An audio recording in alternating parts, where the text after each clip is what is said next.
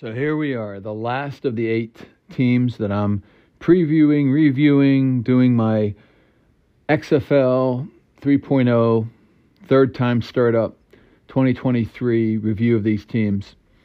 And the last team I'm doing is Orlando, the Orlando Guardians, who I would say, right off the bat, I looked at all these teams real quick in the beginning.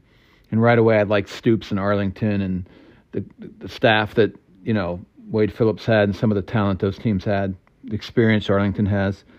I enjoyed, June Jones and Haslett over there in Seattle. And even though Anthony Beck's a totally new guy, he has some really good talent and experience there.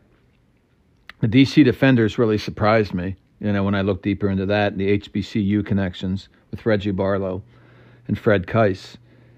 And the Vipers have some potential. There's no one that's just outright terrible, and I thought the Vipers had potential. I think, Woodson's new, Ron Woodson, so, that story needs to be told.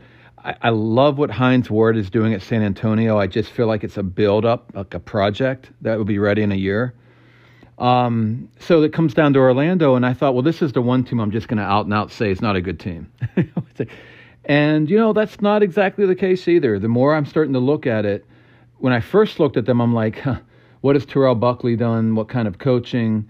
Who's this guy, Robert Ford? His offensive coordinator didn't know the guy, which is funny because I think he actually knows guys I'm friends with. But anyways, some of the talent they have right off the bat, I'm like, huh? Paxton Lynch and DeAndre Francois, So there was a lot of little questions, and I thought, well, if there's going to be one team that's just going to be bad, it's going to be Orlando. Well, starting off with the coaching staff, I'm again, there's a chance for them to be competitive. And, of course, like I said, there's an outside chance that I think Vegas and San Antonio could get in the playoffs. And, I think Orlando probably would be the team I would say the least would get into the playoffs, but it wouldn't totally surprise me. So let's, I'll further look into the talent more and see if that still holds once I look at their roster with their players. But Terrell Buckley, I'll tell you one thing. He, in my mind, has more experience than Beck. I think everyone does. And maybe more than Hines Ward in a way, and maybe I'd possibly say more than Ron Woodson. Buckley has been around, done a lot. So, of course, he played at Florida State with the great Bobby Bowden and Mickey Andrews as his D coordinator. 4-3, but aggressive. Liked to blitz a little bit. And Buckley was a really good defensive back, good enough to become a number 1 draft pick for the Green Bay Packers. Okay? And obviously he's at Florida State. He has a lot of talent. Not a big guy, 5'10", 180, but back, in the 90s, big enough. And fast enough. So he ended up having a decent career with Green Bay. I think did he make Pro Bowl? I guess not. But he had a decent career. Played a little bit of the Dolphins. His background, besides Mickey Andrews on defense, Ray Rhodes at Green Bay, J.J. and Wannstedt at the Dolphins, Belichick when he was there for a little bit. And these are good defensive coaches to have. And then he went back to coaching. He got out. He retired after 2005, went in back to Florida State, Mickey Andrews again. And then when Jimbo Fisher took over, the DC was Mark Stoops. So Mark Stoops is a little different, a little more zone blitzing, still some man-to-man pressure, but different than Mickey. And more along the lines of a Belichick. And I would say, Mickey Andrews is more along the lines of J.J. and Wannstedt and Ray Rhodes, more traditional. Belichick will try different stuff, zone blitz, and Mark Stoops is in that kind of category. And then Chuck D'Amato, he was with Chuck D'Amato at Akron, if I'm correct, as it was the defense. So he was like the cornerbacks coach at Akron, and Chuck D'Amato, the old-time Mickey Andrews guy. So that's still in line with Mickey Andrews. Chuck D'Amato might even been more aggressive, even more blitzing. And then this is what I really like. He went to Louisville as a coach, again, cornerbacks coach. And Buckley was under a guy named Todd Grantham, who is really a LeBeau guy and the 3-4 and all that stuff. He'll mix in 4-3, but he'll do a lot of zone blitzing and a lot of mixing. That's really cool because he was with him at Louisville and again at Mississippi State a little bit. He also had Pete Sermon, the guy from under Aliotti at Oregon. Again, heavy mix, heavy zone blitz, a lot of mixing of stuff, mixing pressures, mixing coverage. And then finally, he was recently at Ole Miss, again as a cornerbacks coach, always a defensive back coach, under DJ Durkin, who has experience with a lot of people going back. I think Muschamps and Harbaugh at Michigan, and he was with Urban Meyer a couple times. But he came up with a guy named Chris Partridge, who was a guy who'd been with Wisconsin and some other teams. And Partridge was more like the quarters kind of guy. I think Chris Ash and that kind of style. But DJ Durkin came up at Ole Miss with a defense like a 3-2. It's a hybrid, so they don't just play 3-2, but it's like a 3-2-6 dime defense. A lot of mixing of coverage, match coverage, a lot of match coverage. That would be quarters as well. And mixing pressure, weird blitzes. That's even more flexible than the 3-4, obviously. So I thought, and it's working really well at Ole Miss. Of course, that's college. So what am I trying to say here? Buckley knows a lot about defense. That's what I'm trying to say. I think this is going to be very interesting what he may be doing on defense. And then his coaches, young kid, young guy. This guy's 36 years old, Tony Carter. He played at Florida State when Buckley was there. And then he played for the Broncos, for the Pats. Again, Belichick. Who does he have here? After Mickey Andrews, Buckley, he has Martindale, Wink Martindale, Belichick, Del Rio, old standbys, guys who know what they're doing. Martindale's the Baltimore Ravens psycho stuff. Chuck Pagano, also Ravens psycho, with Minuski. Paul Gunther, who's more of Mike Zimmer, but he mixes it up a lot. That was when he was just recently at the Raiders. He was at the Raiders. Was he at the Raiders? Yeah. It was just a fellowship. Then Matt Patricia, where he was a defensive assistant under Matt Patricia.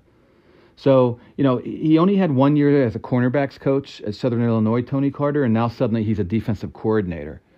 So he's young, but he's going to do what Buckley wants to do, but he knows what to, I like his background. And he's, not him, no, there's another guy. Anyway, but I like his background. Then here's a veteran, Mark Snyder.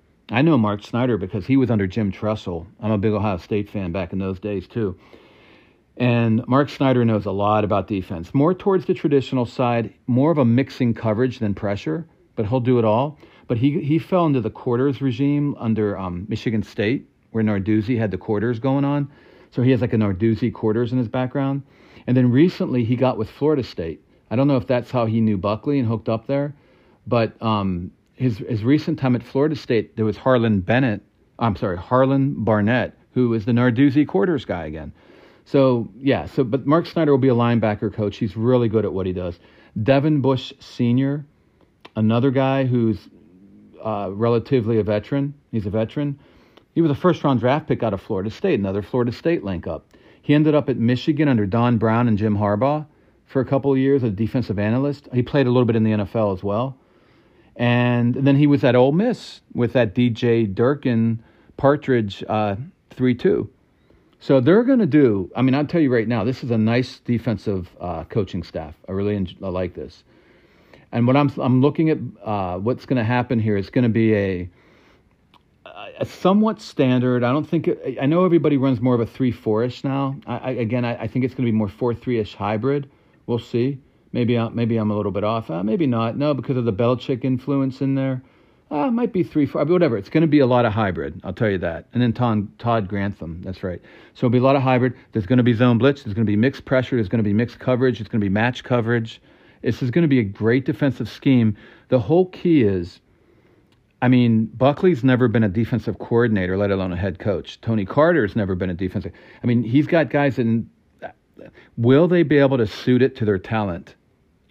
Buckley seems like a real smart guy and a good guy, from what I can see, but I don't know. That's all going to be about, are they going to match the talent? And like Hines Ward, I have a feeling he's going to be a really good culture guy, but I'm wondering if it's like maybe a little too ahead of it, maybe next year. Another team like this, come back next year.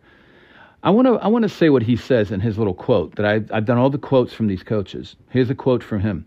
If you want to put it in NFL terms, I think defensively we would really like to be like the Philadelphia Eagles or the San Francisco 49ers in terms of a style fans would recognize. Get after that quarterback and make some noise. Well, let me tell you this. The 49ers and the Eagles do not do a ton of blitzing. They do it because they have great defensive line. Now, we're going to take a look at the talent here and see how great their D-line is. So if he's talking about not doing too much blitzing, but his background with Grantham, with Belichick definitely mixes in blitz. Belichick does everything. Now, Wannstedt and JJ and those guys didn't blitz much, but Belichick blitzes, Stoops will blitz, Amato even blitzes, and Mickey Andrews, his original guy, liked to blitz. I mean, there's a lot of blitz in his background. So I think he's going to blitz more than the Eagles and the 49ers, but we'll see. But I think he wants to get pressure. If he can get it without blitzing, great. But that's, you need the talent for that. Now, he says offensively, well, we haven't talked about that, but I'll go ahead. The idea is to be kind of like the two Super Bowl teams, Philadelphia or Kansas City. I mean, those are two completely different offense, but whatever. What I mean is that having a lot of movement, a lot of misdirection. Yeah, but Philly's more, definitely Kansas City does all that. But Philly's definitely more on the college style. But anyway, and whenever the big plays are there, take advantage of them for sure. So, okay. But we can drive down the field taking 5 yards, 10 yards at a time. If we're disciplined, we have the athletes to make it work. Okay. It's funny. He's the first guy that really talked a lot about scheme. Out of the other 7 coaches talked way more about culture and about the players. So that's interesting. That is very interesting to me. That means to me Buckley thinks a lot. And he doesn't BS. I mean, because the scheme is important no matter what the coaches say. Coaches love to say it's not X and O's, but, I mean, of course it's not all X and O's, but it is important. That's interesting to me. Maybe Buckley's going to surprise me. He's got more up his sleeve. I know on defense we're going to see stuff. Well, let's take a look at the offense. Robert Ford. Now, I don't know who the heck this guy was. 71 years old. He's been around forever. He played under Bill Yeoman at Houston. That's the triple option, man. Bill Yeoman was the originator. Before Texas and Royal and the Wishbone, before that, there was Bill Yeoman. He's the one who invented the triple option, really. Some people say there were other guys in it, like Homer Rice. Homer Rice was a genius in his own right, but I thought he was more like an option air guy, an air option. He tried to combine his power spread. He tried to combine option with a passing game, which was so way ahead of its time. But he did have something to do with the beginning of triple option. But I really believe it was the guy who cemented triple option football into football in general. Bill Yeoman. He was a genius. By the way, Art Briles was a Bill Yeoman guy. Art Briles ran triple option for a long time. That's why the power spread fit him so well. Okay. And then, so this guy, Robert Ford, goes all the way back to Bill Yeoman. He's 70. Brody, well, there's some other guys. I don't want to get into this. It's a guy that he was under Brody Western. It goes all the way back to Zupke, Robert Zupke, who started coaching at Illinois in 1910. But that's we don't need to get into that. Bill Shanahan, this has no relation to the other Shanahans. He's under a guy, Bill, I'm just reading what I have here, Bill Meek. That guy, that goes a little bit back to the Dutch Meyer stuff. Oh, Avezzano, Joe Avezzano, that's Sid Gilman under Peterson, the guy Peterson at Florida State. So that's a Gilman influence there. Emery Bellard. He was under Emery Bellard. This guy was the guy that invented the wishbone with Donald Royal at Texas. So there you go. He got it from Yeoman. I mean, the triple option stuff. There you go. And then here's the big one. John Jenkins. He had a year with the Houston Gamblers, Ford, back in the original USFL with Jim Kelly there. And Mouse Davis had moved on, and John Jenkins, the protege, took over. And John Jenkins was putting in no huddle ahead of its time in the run and shoot. So that's pretty cool stuff. So he has, and that's why he played Robert Ford was in fan-controlled football in the past year with a lot of the run and shoot guys. And John Jenkins was one of the guys there. So then he was under Spike Dykes, whose son became a big air raid guy. Sonny Dykes, who was in the national championship this past year with TCU. And then he was with Norv Turner, was a big one. And Norv Turner is the power Coryell, I call it. He's like the power version of Don Coryell, with Joe Gibbs style. Not exactly Joe Gibbs style. He didn't use 2 tight ends. He would use a fullback more. Daryl Johnston, who actually runs the USFL now. But anyway, Norv Norv Turner is a classic classic power and spread dude, NFL style. So that was his biggest influence out of everyone. A little bit of Chan Gailey. And what's interesting, Ford coached, receivers coach at Texas Southern the year after Johnny Coles left. And Johnny Coles is that hobo, HBCU, high octane, big play offense. So Robert Ford's had it all, man. And then he was with the fan-controlled football, FCF, with John Jenkins this past year. And that was all the run and shoot guys. So what is he going to do here? Holy cow, man. I mean, I guess because of Norv Turner, he's going to be doing pro style, but it's going to be, even Norv Turner was going to power spread stuff with the Vikings late in his career. So I'm thinking we're going to get pro PS, and maybe PS Pro, depending on the talent he has. Let me take a quick look. I mean, Paxton Lynch can do the read option. DeAndre Francis, yeah. We're going to see. It could be like the Eagles are a PS Pro, which is based on the power spread, and that's unusual in the NFL. The Chiefs, I call them a full pro PS because Andy Reid's special. He does a whole bunch of stuff, but it's still based more out of pro. So, yeah, I don't know it's going to be interesting, but this Ford guy looks a lot more interesting to me than I had known. That's for sure. Then there's Lamar Thomas, who's the receivers coach. And not only that, he's also the assistant head coach and a special teams coach. And I looked at his background, and I see Dennis Erickson and Sam Weich and Bobby Petrino. So Bobby Petrino is right out of the Dennis Erickson school of spread pass, but more like the pro spread kind of stuff. Sam Weich, it's West Coast offense, Bill Walsh, but his is more than that, and Sam Weich was a genius in his own right. And then special teams. Grantham, the guy I talked about at that Buckley learned from some at Louisville, his brother, Tony Grantham, was a special teams coach at Louisville when Lamar Thomas was there. Of course, that's where Buckley knows a lot of these guys. He took a lot of guys he knew. So anyway, since Lamar Thomas is doing special teams too, I looked at that a bit. So you had Tony Grantham there, and then at Kentucky, Eddie Gran, who had been a new convert to the power spread with Tommy Tuberville. Anyway, he was now with, it's more like a PS Pro, but he was a power spread dude under Stoops at Kentucky, Mark Stoops, the Florida State, before Kentucky, he was at Florida State. Anyway, and the special teams coach was Dean Hood, who was a longtime head coach and a longtime guy at special teams. So this guy, Lamar Thomas, I don't know how he'll do on special teams, but he has some experience from some guys there. And, of course, he has a good background with Petrino, then some power spread with Eddie Gran. So, again, I'm liking this coaching staff way more than I knew about. Then there's Shane Matthews, quarterback coach. He's a Steve Spurrier guy. I remember watching him for Florida. So big-time Steve Spurrier guy, even coached with Steve at Washington Redskins a year.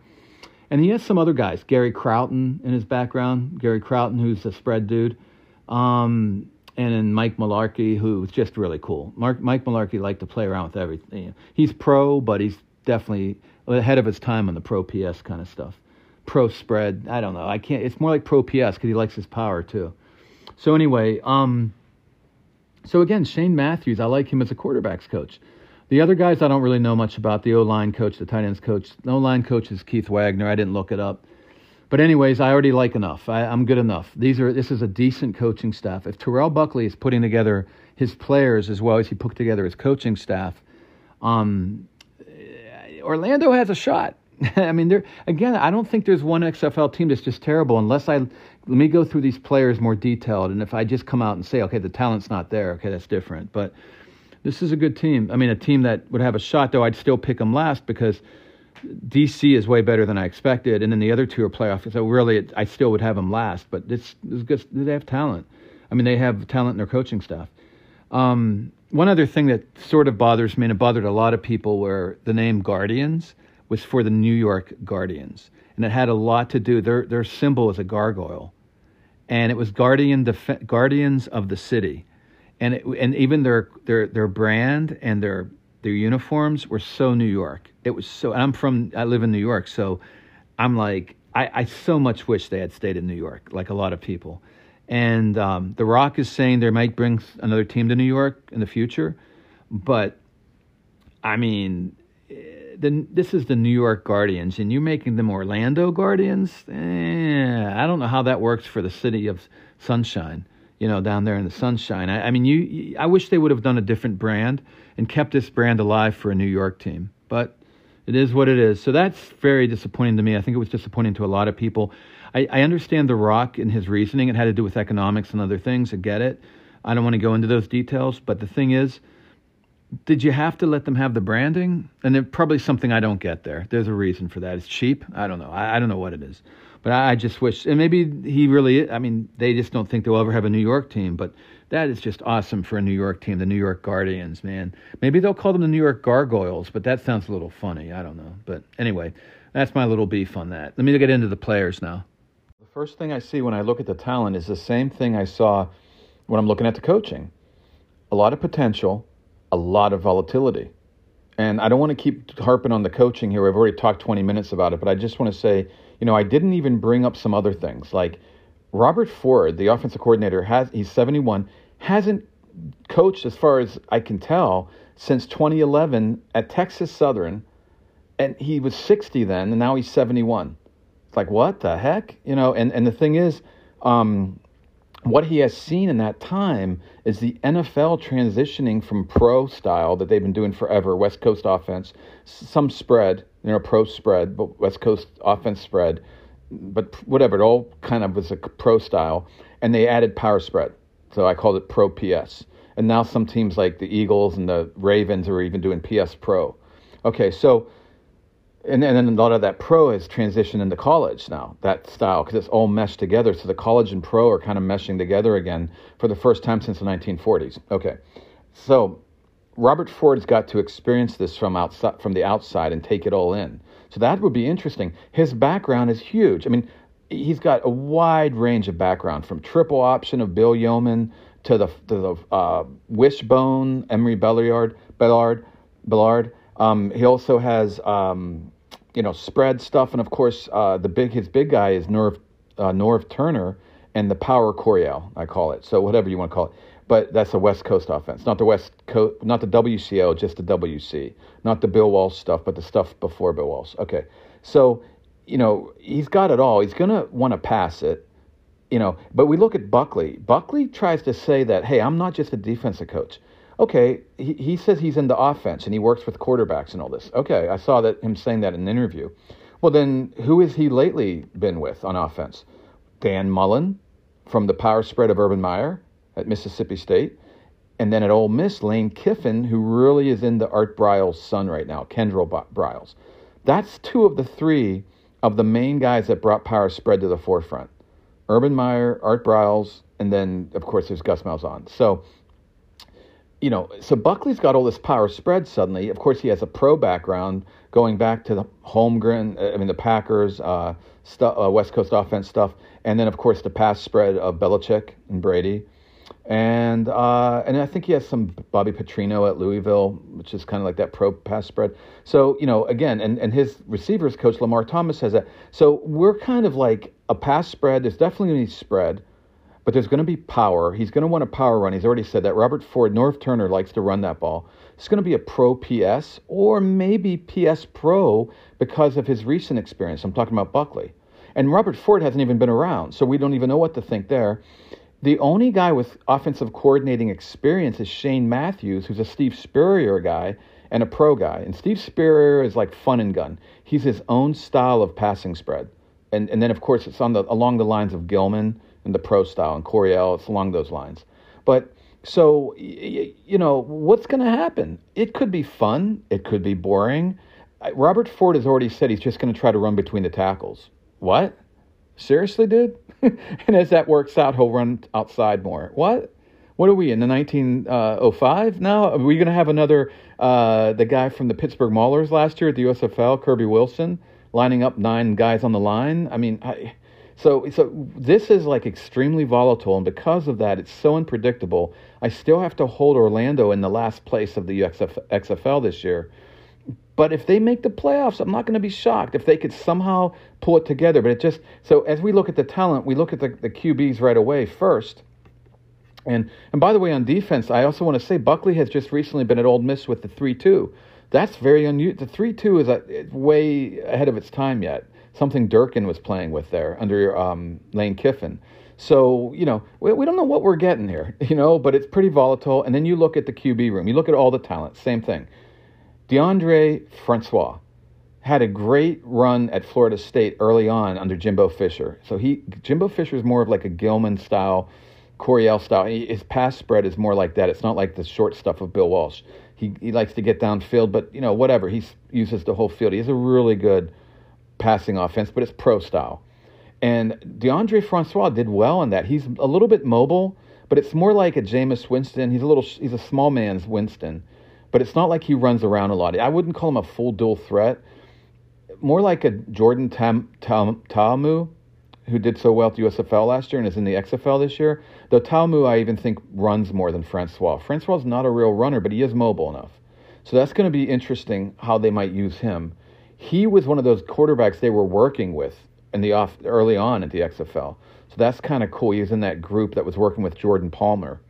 And then they picked up also in the draft Quentin Dormady, if I'm saying that right. And he was at Tennessee, and he's a big, tall guy. And by the way, Francois is a huge, big recruit. Dormady is a pretty big recruit too. But he's more of a pocket passer. He is a pocket passer, 6'4", just sits in the pocket, has a good arm. And but he had a shoulder injury at Tennessee, and that was a lot of power spread there with Butch Jones and whoever. So he moved on to Houston, but that's power spread too, and he didn't even play there. Then he went to Central Michigan when McElwain took over, the guy that used to be under Saban. And he runs more of a pro PS or PS Pro, whatever. So that worked out better. Dormady definitely is more of a pro style with the drop back stuff. So he's an interesting pick. And then late, not in the draft, in the draft they actually picked a guy that, and this is interesting, a lot of their guys were coming from FCF, fan-controlled football, which has gone on for 2 years. It's having another year now.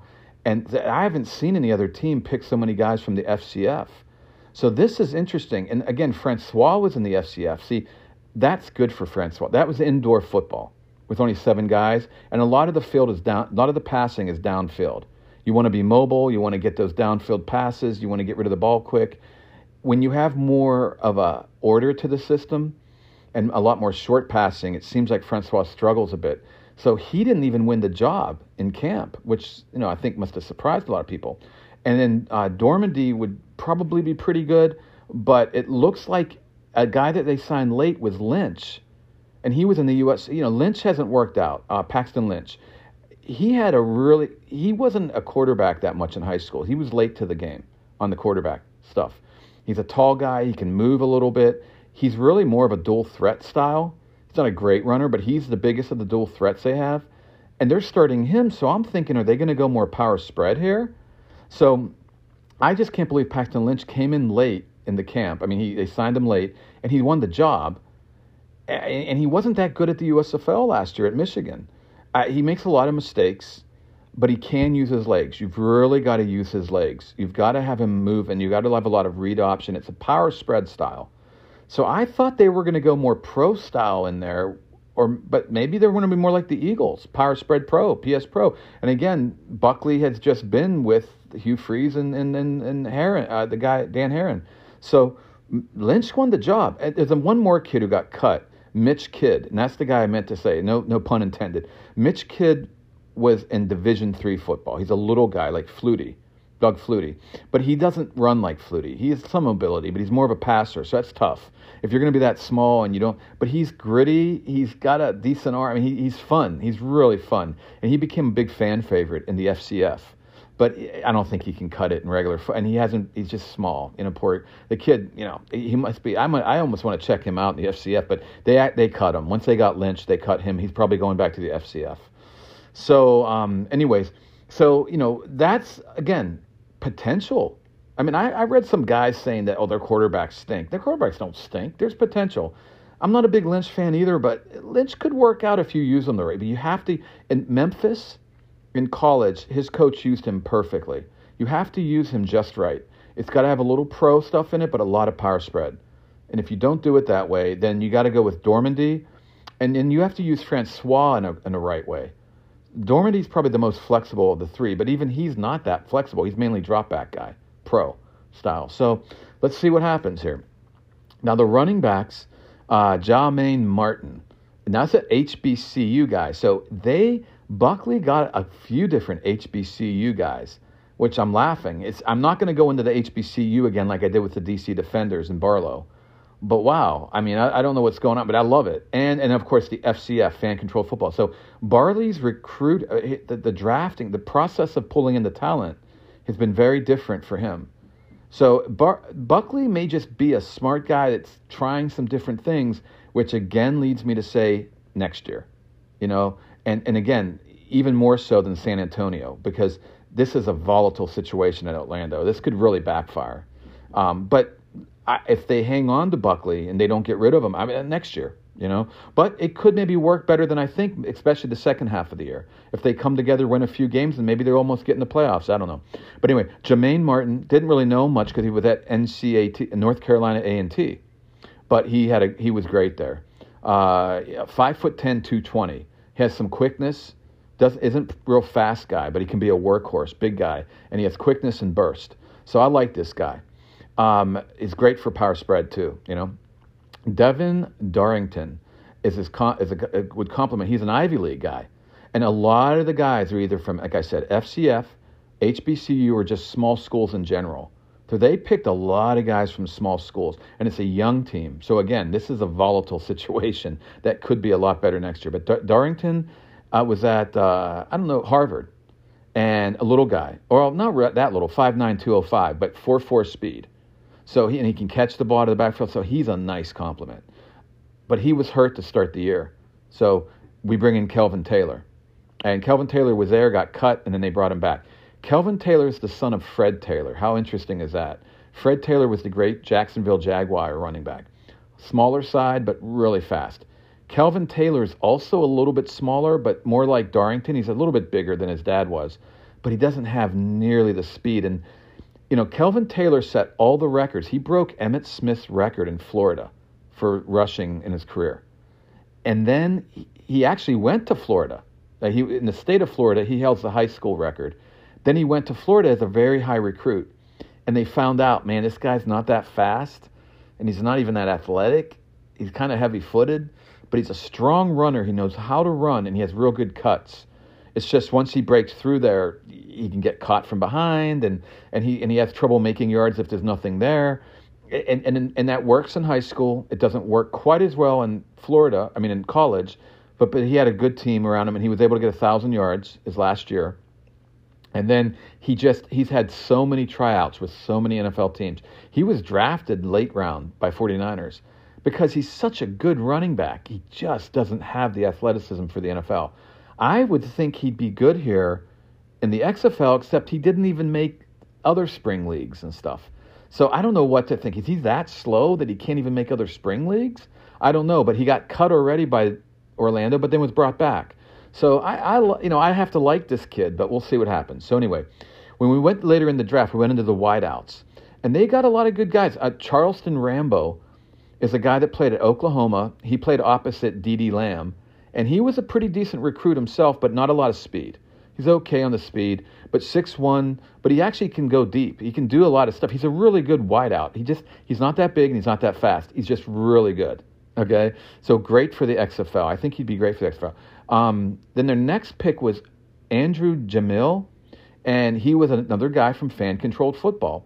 He's a little guy that played in a little college, I forget where, Stonehill or something. Had a great career there.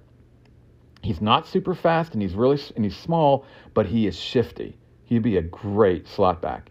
And but he's on the team. So Stephen Guidry was probably the other starter. The two receiving starters are Rambo and Guidry right now. And Guidry's a big, tall guy with 4.4 speed. 4.4 to 4.5 speed, whatever. He's pretty fast. He's fast for a big guy. And he had a good time at Mississippi State. Had a tryout with the Cowboys. I like this guy for the XFL big time. Dontez Bird is a shifty guy. He's more like the Jamil guy. Dontez Bird, he had a good time at Tennessee Tech, which I think isn't that HBCU again? But anyway, he ended up with some springs. He had a chance, one tryout with the Falcons, but he's a little too small, a little too slow, but he's real shifty, really good slot back. And actually, remember, they can get the ball on the fly sweeps, run the ball a little bit, all that stuff. Octavius Miles got cut. And I like Octavius Miles, but he got cut. And it's a shame because he played also in the FCF. He was at the XFL for the New York Guardians, actually. He's another guy who's shifty. He can be a kick returner, a runner, a track star. He's a former track star. He's actually fast. He's a home run threat, but just he's the opposite of a guy like Rambo, who does have speed, but a lot of speed, but isn't quite as good a receiver, isn't really great at being a receiver. He can do everything. And it's disappointing they didn't keep him, but maybe they felt like Dontez Byrd and Jamil, those guys can do what he could do, which is run the ball a little, catch it, do different things. Then there was Patrick Smith, another guy that could do a lot of things, and he was in the FCF as well. And he can throw it. He was a quarterback in high school, dual threat. He can catch, he can throw, and where did he play? Tennessee State. HBCU, the big home of Big John Merritt, Cat Coleman, that has affected all of football. That's where he was playing, Patrick Smith. He got cut late. He almost made the team. It was late in the game. He got cut. Again, I'm surprised. 6 foot, can run it, return it, throw it, catch it, do all kinds. He's a great receiver as far as good hands. Again, not super fast maybe, but athletic. I don't know. They cut him. He almost made the team. So, but then here's one that was their last draft pick on the first of the draft, Cody Latimer. And I'm going to put a link to this guy. This guy is what the XFL is all about. This is a story, man. He got knocked out of the NFL. And you guys might know, the NFL fans here might remember, he was actually a guy from IU, Indiana, not a big recruit, because he came to football kind of late. He was just an all-around athlete. He had off-the-field troubles, I think, whatever. He came late to the game, but he was such a great athlete. Tall, big. What is he, 6'4"? He's 6'2", 4.4 speed, dude. 4.5, 4.4, whatever. He's fast, strong, big receiver, and really was a guy that could have been in a big school, but he was at IU. IU's pretty big. Anyway, Indiana.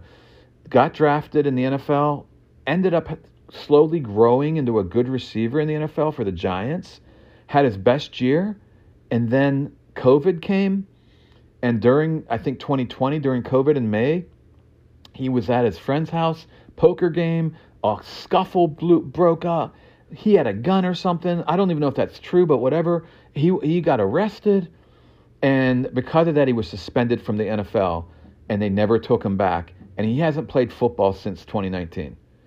And, oh, wait, no, he did. Did he go somewhere? Wait a minute. Let me see here. Did he end up playing? Let me see something here. No.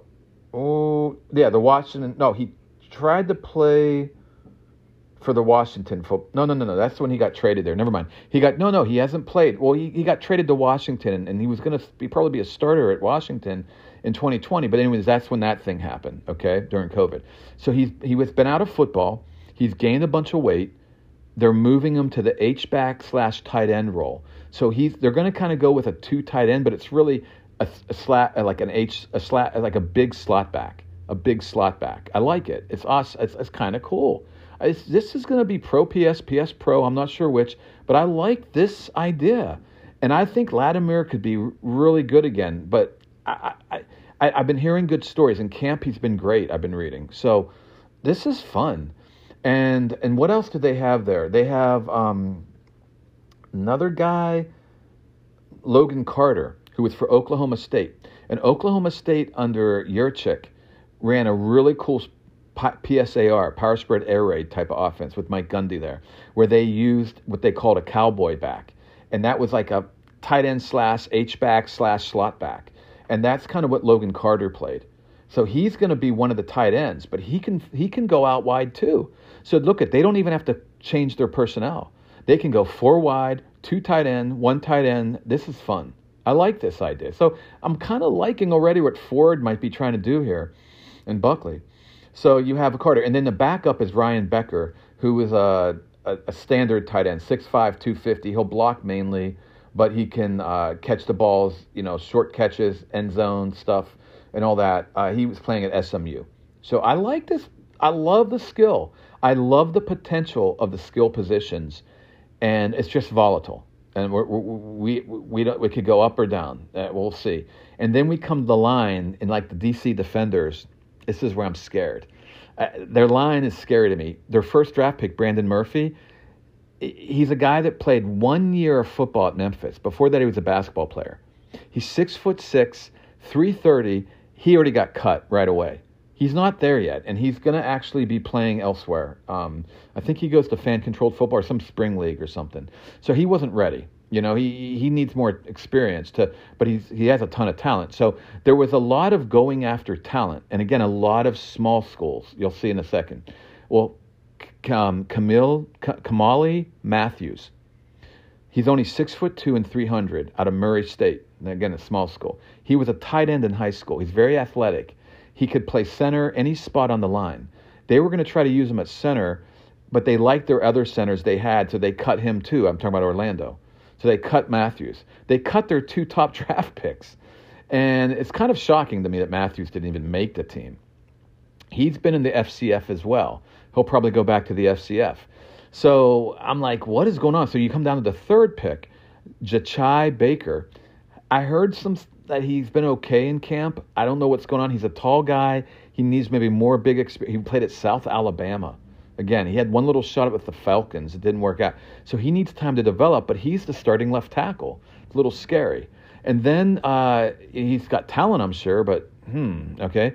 TJ Bradley, a massive guy, 6'8", 325, a JUCO guy, junior college, went to Maryland, and he had injuries there. Guess what? He's injured again for Orlando. He's on reserve. We don't even know if he'll stay on the team. So he's not even playing, okay? That's a problem. We go further down the draft picks. Joshua Frazier, the defensive tackle, nose tackle guy for Alabama. Big recruit, but found out that he wasn't too fast. He was just a big guy, but he wasn't. He was too slow. And then he went out of football because of injuries. He actually was drafted by the Steelers, even though he never really started for Bama. And then he kind of couldn't even hold on to the spring league football. So I guess just too slow, but also injuries. It was the problem with injuries. Big guy, what was he, 6'4", 310, 20 pounds. Anyway, he retired from football, been out of football a couple years. He's coming back going to play offensive line suddenly, and he lost some weight. He's 6'4", 300, and he got cut. So he's not ready. He's probably going to go to the spring leagues, other spring leagues and stuff, or FCF. So he wasn't. So look how a lot of their guys are already cut. Now, here's a big pick. This was further on down, like 5th round or whatever. Zevayan Furquin. Furquin. I don't know how to say his name. Zevayan Furquin. He played for Southern Illinois, another small school. But he's 6'2", 325. He's strong, and he won all kinds of he won all kinds of accolades at Southern Illinois. So he's now the starting center. I think he had a really good camp, and that's why they got rid of Matthews. So he was a great little gem that they picked out. And I have a weird feeling he's going to be solid. They have another guy named Jordan Iafos, and he was out of Grambling State, another HBCU, a small school. And again, 6'3", 330, another big guy. So there's later in the draft, they started getting big guys. He's a backup right now, but that's a nice backup at guard. Jalen Spady, who is also an HBCU guy, and he's going to be a center, backup center, and he, again, some more time to develop, but a big guy, 6'3", 315. So I like him as a backup. So they've got a couple of good backups here. And then a guy named Sunday Deng, who again is out of a small school, and he played at the FCF, fan-controlled football as well. Another huge guy, 6'7", 290. He'll be the backup tackle. So we have a backup center, a backup guard, a backup tackle. But then, just to let you know how these young kids weren't really working out, near the end of their training camp, they had to bring in a whole bunch of 3 guys that became almost instant starters. And this sort of bothers me. Right guard Fred Luina, and he played at Lawina, that's what I'm saying, Lawina, Fred Lawina. He played in the USFL last year for Tampa Bay, and he's solid. He's not great. He had some injury problems. He was at Oregon State, had some injury problems there, and then played some XFL in 2020 with LA, and then with Tampa Bay, had a lot of starts last year. So he's solid. But they picked him up late in the game, and he's starting. Then Abdul Beecham, another guy, a Kansas State recruit, a Kansas State guy. Oh, a solid starter for Kansas State. Again, he played, he had a little chance in the NFL, but then he ended up in spring leagues. And then he was with the USFL last year for the Pittsburgh Maulers. So, and he was pretty solid at guard. But they have him at right tackle. So they got Beecham, Lowina, and then at left guard, and this is like the last guy they picked up, and late in the camp, David Moore, and he's another HBCU, Grambling. They picked him up. He was good at Grambling. Again, big guy, 6'2", 320. He'll be a left guard.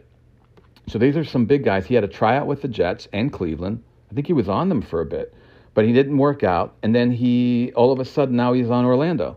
So they've got a bunch of young guys. They let a lot of them go. They have 3 vets, not real big vets, but slightly vets that they brought in at the last second. David Moore, Fred Lowina, and Abdul Beecham. They're 3 starters now immediately. Forkren is going to be a nice center, I think. Baker, I'm really worried about at left tackle, but I don't think Sunday Deng is ready either. So they've got these 3 potential good guys, and behind them, Deng, Iofos, and Spady as backups. So, and that's a total of 8 linemen, a couple guys on injury reserve. This is a little scary. You know, I mean, there's potential, but it's scary. And that could be the biggest problem they have. They have potential all over the place at the skill position, but it's not as solid as like the DC defenders. The DC defenders are solid, really good skill. This is a potentially good skill position and a potential disaster at line, but could be good eventually. So again, a lot of this, and then you got an offensive coordinator who hasn't been coaching for a while, and then another. It's a lot of potential, but a lot of scariness. That's why I still have to say Orlando could have the worst offense, but an offense that could be a lot better by the end of the year and maybe really good next year. Oh, and I almost forgot Eli Rogers. I was so busy talking about Cody Latimer and the great story he could be, which he could be, and I've heard a lot of good things in camp about him. But Eli Rogers also was a strong NFL guy for the Pittsburgh Steelers. He was a little different. He doesn't have the speed, the size of Latimer, so he doesn't have all that potential, but he was just a really accomplished receiver at Louisville. Knows how to play the game, sort of like Rambo, where I say Rambo's not the fastest or the biggest, but knows how to play. But Eli Rogers really knows how, and he fit in well. And Todd Haley with Roethlisberger at the Pittsburgh, and in a slot back. And Rambo hasn't found his spot, maybe. And maybe if he does, he can get back to the NFL. But so Rodgers, what happened there was after some productive years with the Steelers, he had a bad knee injury, and then he hasn't really played since. I think his attitude soured as well. I'm not sure what happened, but he wasn't able to make it back. And then he had a chance to go for the USFL last year. He was drafted again in the supplemental draft. He was drafted in the supplemental first round by the Guardians here. Last year, he was drafted, I'm pretty sure, in the supplemental was for the USFL as well, but he never showed up. So I don't know if he was still healing. I don't think so. I think maybe he just needed to get back into shape, get his mindset right. But he's back. He is playing. I mean, he's back. He's on the team. He's on Orlando right now.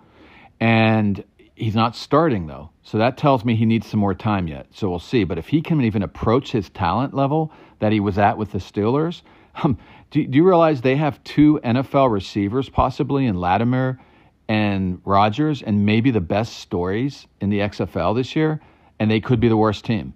And that just shows you how much interesting stuff is happening across the league. And they have some guys, it's just interesting, these guys like Rodgers and Rambo, and then I go back to Taylor's son, who aren't big enough, aren't fast enough. And they know how to play the game. I mean, even though Taylor hasn't made it in the NFL, he's had about 5 tryouts. He was drafted. Why? Because he knows how to play. He's really slow for an NFL running back, unfortunately, at least by 40 time. He probably plays faster on the field, but it hasn't happened. But anyway, so yeah, Orlando again. It's a strange story. I mean, I may be following a last place team like I've never followed a last place team in my life, because it's an interesting story from the coaches to the offensive talent, even the O-line guys, all these FCF guys, these HBCU guys, these guys with potential, but we don't know, guys that have been there, done that in the NFL and are back. It's crazy.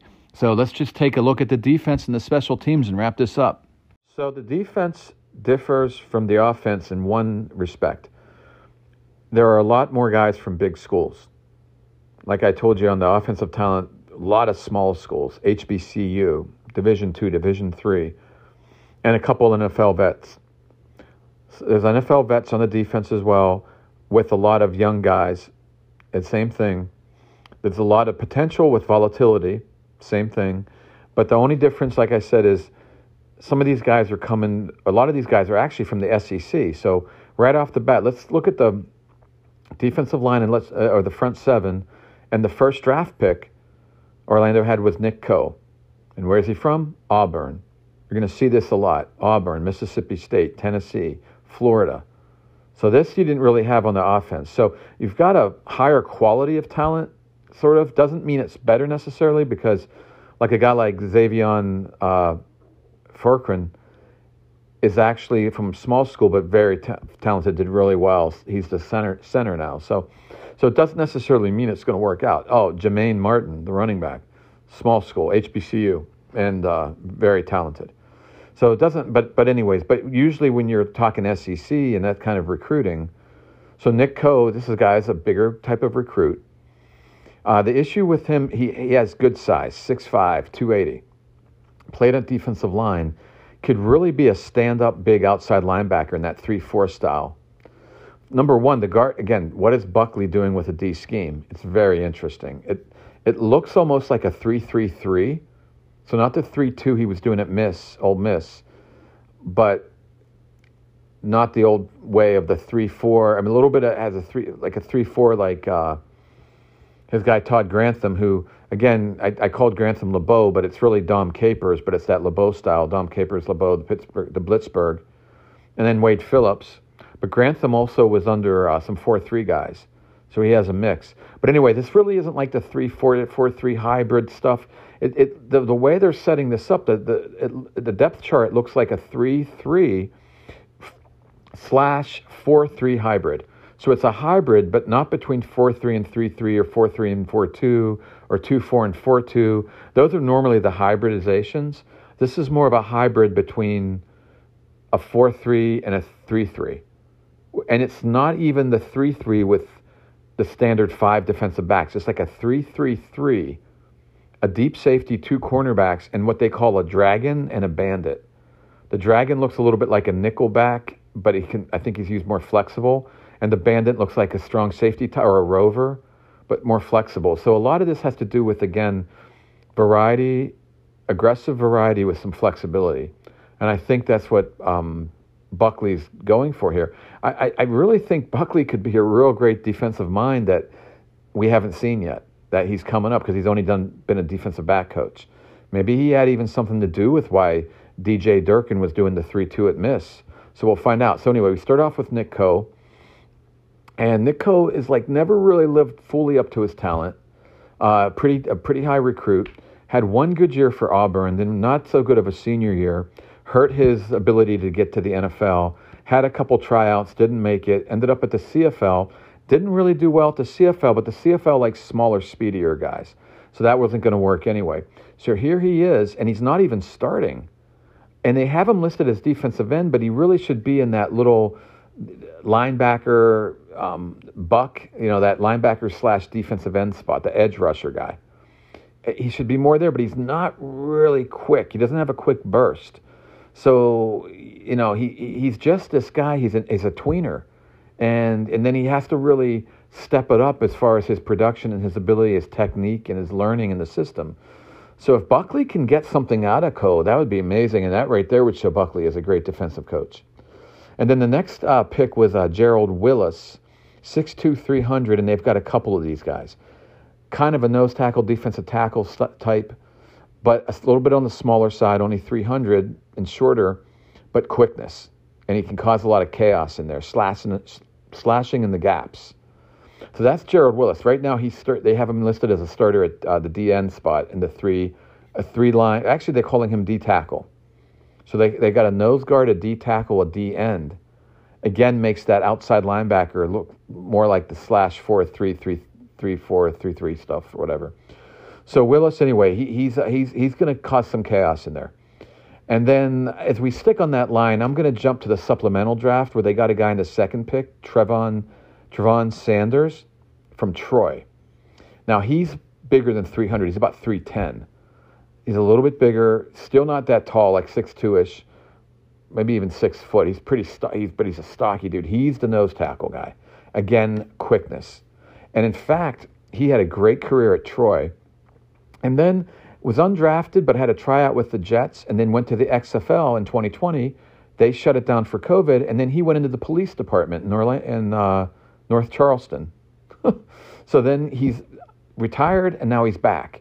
Again, volatility. How good is he going to be? But they said in camp he's been looking great. So he's their nose tackle right now. And then we go down the list, more like a 4th-round pick on the first day of the draft, 5th round. Kavion Patton. He reminds me again of this guy like Xavion Forkran, the center.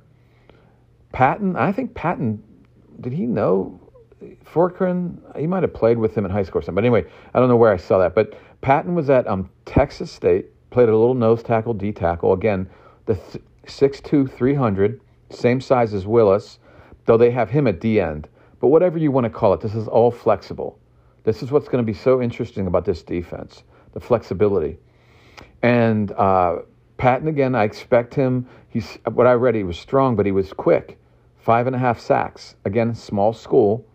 So we'll see how well he does here in the pro. But I like this pick. I think he's going to be one of those surprise picks again, like Forkran. So he's my guy on the other side of the line. Okay? So that's the 3 starters there.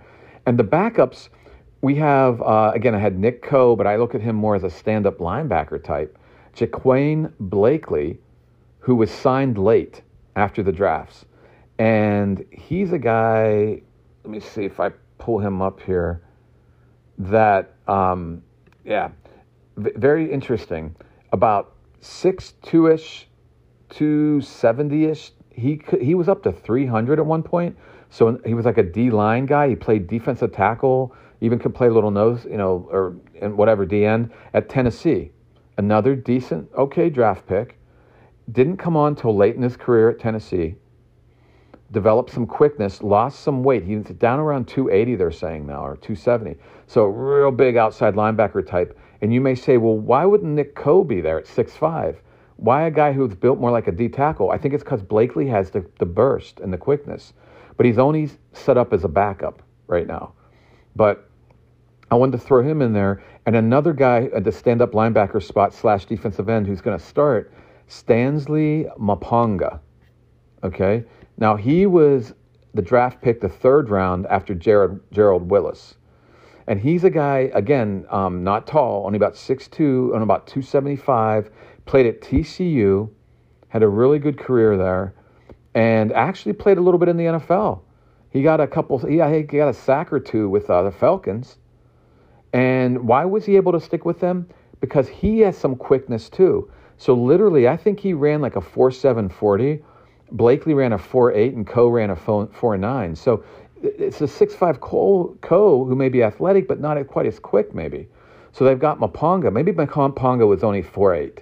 I'm not sure. But Maponga played down on the D-line in college, but he can play stand-up linebacker. So they've got a real big linebacker / DN type here in the 3-3-ish, 4-3-ish thing, or 3-3-4-2. That's kind of the hybrid there. But I think they may put some faster linebackers in and make it. I mean, there's all kinds of flexibility here going on. So it's almost positionless.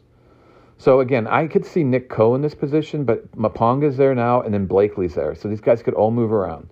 So again, you've got 3 down linemen, 1 stand-up guy who may drop off in coverage, come on the rush, be in there, big guy for the run. Okay? The backups are a guy named, he was a guy drafted, well, there was a guy, Shad, and he didn't make the roster, or he actually was either injured or didn't make, or he got cut late, and he is more of another guy that fits a little on the smaller side, but could play that 3 technique, that DT 6'2", 280. Maybe he could even stand up like Maponga, but he got cut late, so they may bring him back as a backup. We'll see. And then drafted after him was a guy named Emmanuel Olenga from NC State, again, smaller school. Chad actually played for Minnesota and Oregon State, bigger.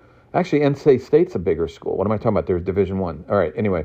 But Olenga's an edge rusher, purely an edge rusher. So they caught a couple guys. He's only 6'5", 260. He's all about the rushing off the edge. So they'll bring him in for the passing downs.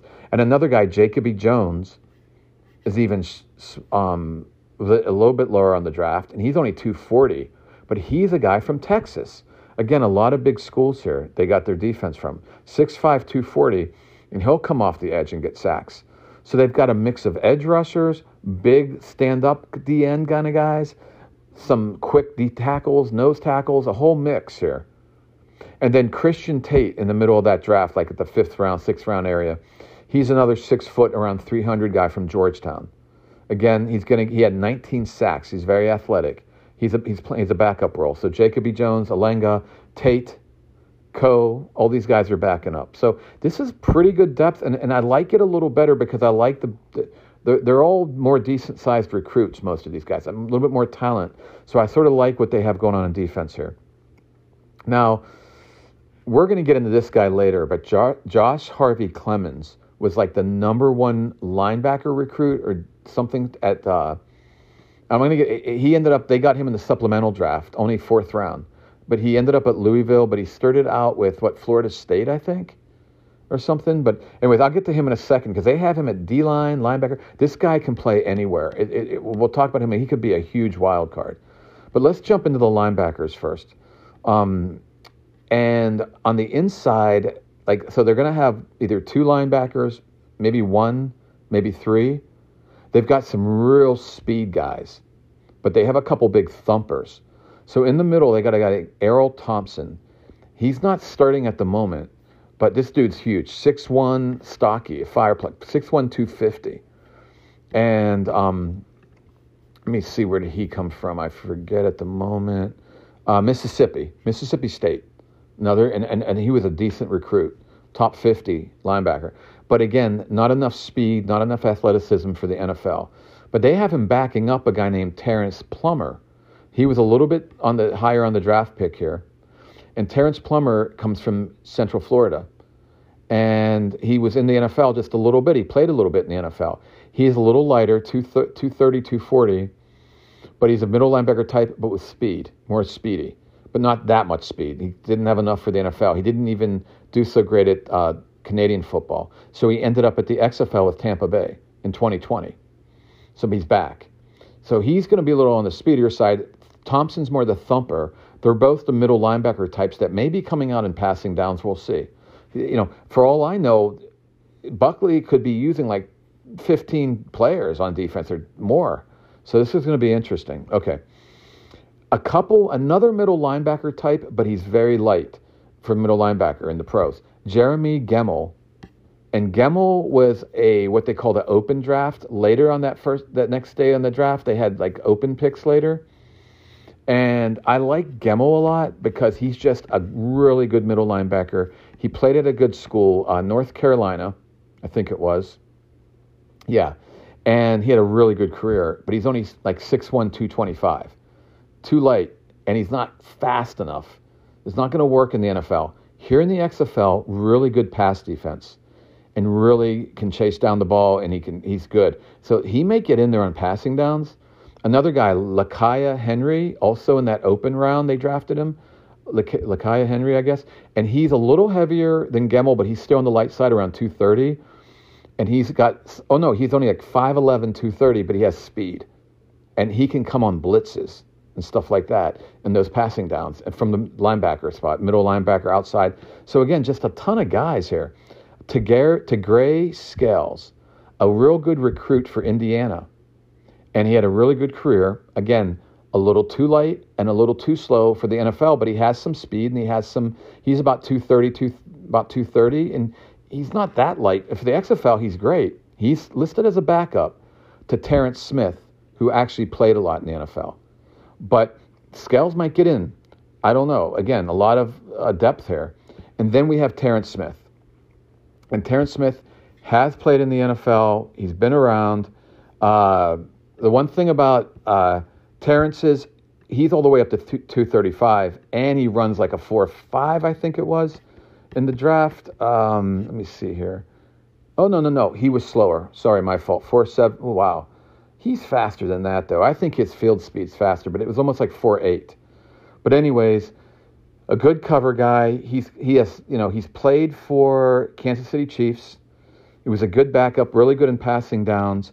He's now a starter with Plummer at linebacker. I think that's a good. Now, his issue is injuries. I wouldn't even be surprised if he was injured when he ran that 40-yard dash for the draft, because I feel he's faster than that.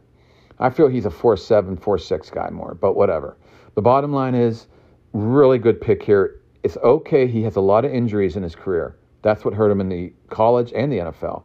He could have played more. He was a good recruit at Florida State. But even if he's injured, they've got a lot of guys. Gray Scales can play there, and then they'll bring other guys in there, like I just named. And there's one other guy, and this is sort of on the outside. He's on injured reserve to start the year. But his name is, and he's a guy I like a lot because he is a famous father. DeCallan Brooks, son of Derek Brooks, who played at Tampa Bay. They both played at Florida State. DeCallan was a pretty decent recruit and a short guy, only about 5'9", but really athletic. Has some speed and burst, but he's had a lot of injuries. And he's injured again. They have him on reserve. But so there's a lot of depth at linebacker going on here. And now we'll jump to the DBs, and I'll jump to Josh Harvey Clemens again. Because to me, like I said, they have two NFL vets on here in Terrence Smith and then Matt Elam, who I'll talk about in a minute. But I love the idea of Josh Harvey Clemens. Now, Josh Harvey Clemens is also an NFL vet. He played a lot as a backup for the Redskins. He was the number one recruit as a linebacker, I think it was, but the number one in the country for Georgia in 2012. But then he transferred to Louisville, and no one's ever found a real good spot for him, and he's never really cut it for his talent, for his massive I talk about Nick Coe at the beginning of this defensive. He hasn't played up to his talent, but he's not that far off of that. Clemens is way off. Clemens is a monster talent. 6'4.5", 240-some pounds, okay? Can run, is athletic, can play edge rusher, linebacker, or safety. Reminds me of that guy at Clemson under Venables, that kid who just, I think, went to the NFL. Simmons is his name. This guy should be a lot better than his production in college and in the NFL. He is much better than just a backup linebacker in the NFL. He could have been a monster in the NFL. I don't know if people know how to use him. I'm not sure how much he's taking the teaching, the schemes. Maybe it's a lot to do with him. I don't know. But let's see what Josh Harvey Clemens, if Buckley is a genius defensive guy, he's going to find a place for Clemens to wreak havoc from the edge, from linebacker, from safety. So this guy is an absolute wild card and fits into this kind of a defense where it's positionless. And I love it. I'm almost looking at this like, could Buckley be a guy, even if it's not this year, but as we lead into next year, as he gets more players that he wants for the system, could we be seeing the Kyle Shanahan of defense by Buckley? And then maybe I'm telling you, I'm not making this up. It's weird to be going off so much. This is going to be my longest podcast on a team, except that I did some extra ones for Houston and the DC. But this is the worst team probably in the XFL, and I'm doing because I think it's a fascinating team and a fascinating coaching and some of these players. So this will be fascinating to see what Harvey Clemens may do. But let's get to the rest of the DBs. Let's keep on the safeties and the dragon and the bandit positions. So let's go with free safety. Later in the draft, when they were drafting the DBs, down the list they had a guy named Najim Hosein. I don't know if I'm saying that right, but Hosein. Hosein. 6'1", 195 out of Ferris State, another small school guy.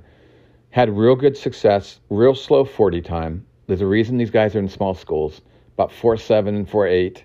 It's not fast, but he seems to know how to man the safety position. You have to have a lot of smarts. And he beat out a guy named Justin Rogers, who's a little faster, played in a bigger school, UTEP, and he's about the same size. Actually, I had read that Hosene's smaller than that 6'1" stature. I'm reading this a lot about these guys. They're listed higher than there, but whatever. But anyways, let's say Rogers is around the same size. But Rogers, probably a little more talent, but Hosene must be the smart one because he's the one starting. Rogers is a backup. Okay. And then that's the safety. On the other kind of safety, but really just a rover who will be all over the field, I think, is Matt Elam. He's the other NFL guy. Had a really great, he was a great career at Florida. He was a number one defensive back recruit in the country when he went to Florida. And let me see if I can pick him out here. Where is he? It looks like I lost him. There we go. That was in 2010. Had a good career there. Drafted number 1 by the Ravens. Had a real good year or two there. Then had a bad shoulder injury. Came back, then had a bad knee injury. And then he's out of the NFL. Then he's tried out for some Canadian football and spring leagues, and he couldn't cut it there. He was on the DC Defenders in the XFL in 2020. That got canceled, COVID. So he's really fallen out. And, it's really a shocking decline from the number 1 draft pick, a number 1 recruit in college.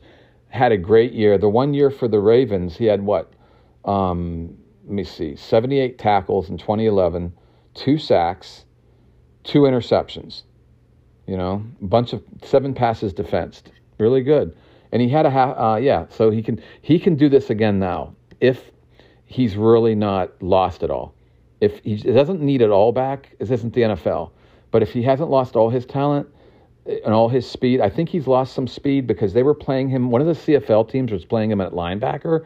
So he maybe have lost some speed, but he can still play that hybrid rover safety / linebacker bandit position.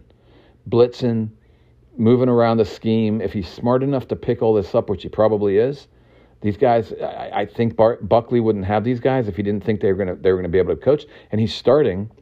He beat out a guy named Marcus Murphy. And I like this guy, Marcus Murphy. Again, he's back up at the moment. But if Matt Elam gets hurt or whatever, then we'll have Murphy in there. Murphy, it was a Mississippi State guy, 6'1", 200. He has some good size. He has good athleticism. He was a pretty good recruit. He's never really lived up to it fully. So I'd love to see him come on maybe. So we'll see. So there's your rover, guys. And then you have your dragon, which is like a nickelback. It might play a man-to-man. It might follow a slot guy around, or it might go into the zone. I don't know. And again, Roman Tatum is a guy there. Roman Tatum played at Southern Illinois, smaller school. He was in the XFL in 2020. Again, he's on the slow side for a cornerback, but he's playing the slot position. Okay? So he only ran like a 4.8, I think. It's really slow for a cornerback, but whatever. But he's another smart guy like Hosene. And we'll see. And he's supposedly a really good cover guy, so this may work out. Backing him up is a guy named Mike Lee, a little bit faster, but not that fast. Played for Kansas, better talent, better recruit. He had some success in that fan-controlled football again. Most of that's on the offense that they picked, but he's from fan-controlled football. Oh, by the way, Tatum was from also fan-controlled football. So, okay. But so Mike Lee's his backup. So there you go at that position. So I like the depth again. Now we'll finally end up with the cornerbacks. Now, there's only one fast guy out of all these guys. Well, I'll talk about that in a minute. But that's C.J. Holmes is their number 1 draft pick on the defense. And he comes from that HBCU. He actually played for Deion Sanders at Jackson State. Some people list him at 6'1". I've seen him as low as 5'10". I don't know what his height is. Let's call it 5'11" or 6 foot. He's got the height. He learned the technique from Deion. He plays really well. He didn't make the NFL because he's too slow again. We got a problem with speed back here on defense. That's the only issue. I like all these guys Buckley has picked, but I'm worried about the speed. Maybe the next year he'll have more speed. But Holmes, we'll see how these guys do in coverage, even if they're not real fast. It is the XFL. It's not the NFL. But But again, I like a lot, like CJ Holmes would be good at the nickel more, at the slot guy. But they already have Tatum and Lee there. And then his backup is Balin Buchanan, who was picked up late. And Balin Buchanan, I have him down here somewhere. Where do I have him? Now I lost him. Well, anyway, he sort of was picked up late in the game. I had him listed somewhere, and now I've lost him. But I sort of, he's on the slower side too. I checked him out. Again, a slow 40 time and all that, but a little taller. He's almost like CJ Holmes, a copy of CJ Holmes, just not with all the accolades coming in. So he got a small school. He was at a small school as well. And it's frustrating because I had him right up on my website here. Let me see here if I can find him. Well, looks like I cannot find him. But let's leave him a go. It's not that important. He's a backup. I'm not even sure how long he'll stay on the team. We'll see how that works. But again, like a copy of CJ Holmes. And then we have, here's the little faster guys. Javari Davis. He's on the shorter side. He was picked pretty high up in the process of the draft as well. And he's from Auburn. He can run almost a sub 4.4, about around 4.4. He's fast. On small, like I said, smaller side, he didn't get drafted by the NFL because I don't think they trusted his ability to stay injury free, and they didn't like his size as much, and maybe more to learn. But here he is in the XFL, so let's learn. It's time to learn. I have him listed here. I want to see where else he went. The Dolphins. Yeah, he played a little bit for the Dolphins. And then he was, and then he's picked up by Orlando. Yeah. So that will be interesting, the other cornerback. And then Shaq Wiggins is a really interesting guy. He's the backup to Davis right now. They're listing him as. And Shaq, did he come along in the supplement? No, he came along later in the open part of the draft. Oh, no. He was in the early part of the, let's see. Shaq Wiggins. Yeah. No, he was in the early part. He was at Georgia. Transferred to Louisville. He was a pretty decent recruit. I think it was showing up that he wasn't quite as fast, but he's really aggressive cornerback, has made some big plays for these teams. But then he got hurt. He had a lot of injuries. He had an injury in his ankle. Then he had, I think, a hip injury at Tennessee, his last school he was at. And he didn't even play. He was a grad transfer. After having a couple big years at Louisville, he didn't even play at Tennessee. And then he tried to go to the NFL, and they didn't draft him, of course. And then he spent some time with the Atlanta Legends in the AAF. So he's a ball hawk, but he hasn't shown much since his years at Louisville after he transferred from Georgia. And he had a big year or two there. And again, did the injuries knock down his speed? Because he ran like a 4.7. He's got to be faster than that. He was faster than that coming out of high school. Had to be. So is Wiggins going to try to make a comeback? Let's see. But right now, Javarius Davis is ahead of him. So let's see how these guys. So again, an incredible amount of potential here. A lot of depth. I think even more potential on the defense. The offensive line is scary for the Guardians, but a lot of good stuff in the skill. But the offensive line could work out too. But the Guardians, I see nothing that's scary. It's just volatile. Like they could be moving around a lot of guys. There could be a lot of guys playing. One thing is, a lot of the guys they've drafted don't have a bad injury history. Like when you look at the other XFL teams, a lot of their guys they drafted had had injuries throughout their career. You don't see that with Orlando. So a lot of these guys may not get injured, but it may be more of a problem of just who performs. So again, real interesting mix. And then what's the scheme going to be? Man, it's going to be wild. I mean, there were already, I haven't seen a list like a dragon and a bandit, like a 3-3-3 kind of scheme going on here with a hybrid defensive end type. Haven't seen that yet. So already just from the depth chart, it looks different. So Buckley, I'm going to be so interested with all this. So again, a lot of potential, maybe outside chance for the playoffs. But if I had to make a pick, I'd say too volatile, definitely last place in that division, and then maybe the worst record in the XFL, but we'll see. Now, I think they're going to fight with Vegas and San Antonio for that spot. But anyway, now, here's the thing that bothers me, though, calling them the worst team, because Jose Borregales is their kicker, and you may be like, who? Jose Borregales was up for the Lou Groza Award, and he was out of FIU, and he played 1 year at Miami. He's a kid from, where is he from originally? I have him here somewhere. Venezuela.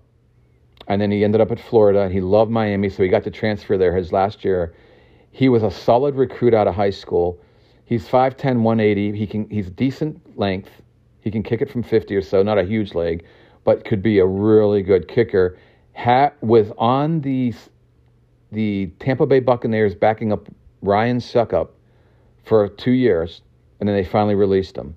He really hasn't had his chance, and he's a great pick as a specialist, by Orlando. I love this pick. And then the punter is Johnny Townsend, the brother of Tommy Townsend, who just went to the Pro Bowl for Kansas City as a punter. Johnny was at Florida setting all-time records at Florida for punting. Tommy Townsend replaced him at Florida and never even punted as well as him at Florida. But Johnny didn't make it in the NFL. He played 1 year for the Raiders, was average, and then never cut it after that because his talent really wasn't as big as his brother's. He just bloomed faster, and he had a really good career at Florida. Just doesn't have quite the leg that his brother had. So his hang time, his punts, they weren't as big as they thought. He was drafted in the 5th round for a punter, but whoops, didn't work out. Tommy Townsend wasn't drafted and is now a Pro Bowl punter at Kansas City because he blossomed into that. Now he just has a bigger leg. So what does that mean? It means Johnny's not going to have a big leg, but it says the XFL. To have that solid of a veteran as your punter and then have a guy that could be a really good kicker, this is some good stuff. I really like their special teams. And, of course, with all that talent at the wide receiver spot that I've talked about and running back, I mean, Darrington could be a returner, but he's on injured reserve right now. There's a guy I don't even think I mentioned, Javonte Payton, who's more of a deep threat type from Tennessee, but it seems like all he does is he can go deep, but he could return. Dontez Bird, Andrew Jamil, who I talked about, Eli Rogers, the veteran. We've got a couple different guys who could be in the return game. So there should be no problem. Oh, Roman Tatum is listed, so I guess he can return it too. Yeah, I mean, Javari Davis probably, so we've got different guys here. So I like the special teams, and that means they could win a couple close games with field position, last-second kicks. So if the Guardians do threaten and get in the playoffs, it's because of these special teams. That Borregales comes up big, Townsend comes up big, Buckley's defense comes up big, the O-line develops late in the year, the offense pulls it together, be it with their offensive coordinator that they have now or some of their other coaching staff, pulls it together. I don't know, Robert Ford maybe, or maybe Shane Matthews, Lamar Thomas. So if it all works out, there's a lot of ifs. This team could definitely be in the playoffs. I'm not kidding you, But my guess is like San Antonio, possibly like Vegas, we're looking at a year later. But this isn't a joke. I mean, I'm really excited about what Hines Ward is doing for next year as we go to next year. And I'm really, I'm not sure what Buckley's doing, but I'm really interested. Never in my life have I seen a team that I'm going to pick for last in a league that I'm finding so interesting. I'll pick them for last, but I would be not surprised if they threatened or even eked into the playoffs. But it would take DC defenders, some things just not working out there, or something that goes like at the end they were able to eke by St. Louis or Seattle to get the last playoff spot. It would take a lot. So I'm going to still pick them last, but very interesting. And I could say this for the whole XFL. Going through these 8 teams, and I'm done now, was a fascinating thing for me. And I'm glad I have this all on podcast. I can always go back to it. Following the journey of all these players and the way they've come to this area, to me, is way more interesting than an NFL draft. To see that these players, what they've all gone through, even a guy like the linebacker I just talked about, Clemens, this talent. Is he ever going to live up to his talent? Could it be now? This guy, Latimer, coming back, Eli Rogers, fascinating stories. And then the coaches. And a guy like Ford, who hasn't even coached since 2011. The HBCU stuff. This guy, A.J. Smith at Houston, who's like an air shoot guy from June Jones and Mike Hell Mummy. Hell Mummy. Yeah, there's a lot of cool stories in the XFL, and there's already a lot of cool stories in the USFL because I watched it last year, so I'm really looking forward to their second year. So the spring leagues are going to work out. If they work together, the spring leagues are going to work out, and we're going to have more chances for a lot of coaches and some of the players, and really good football for the fans if they want to check in the off season, and maybe even a spring bowl at the end of it all. So that's a wrap on my XFL teams 2023.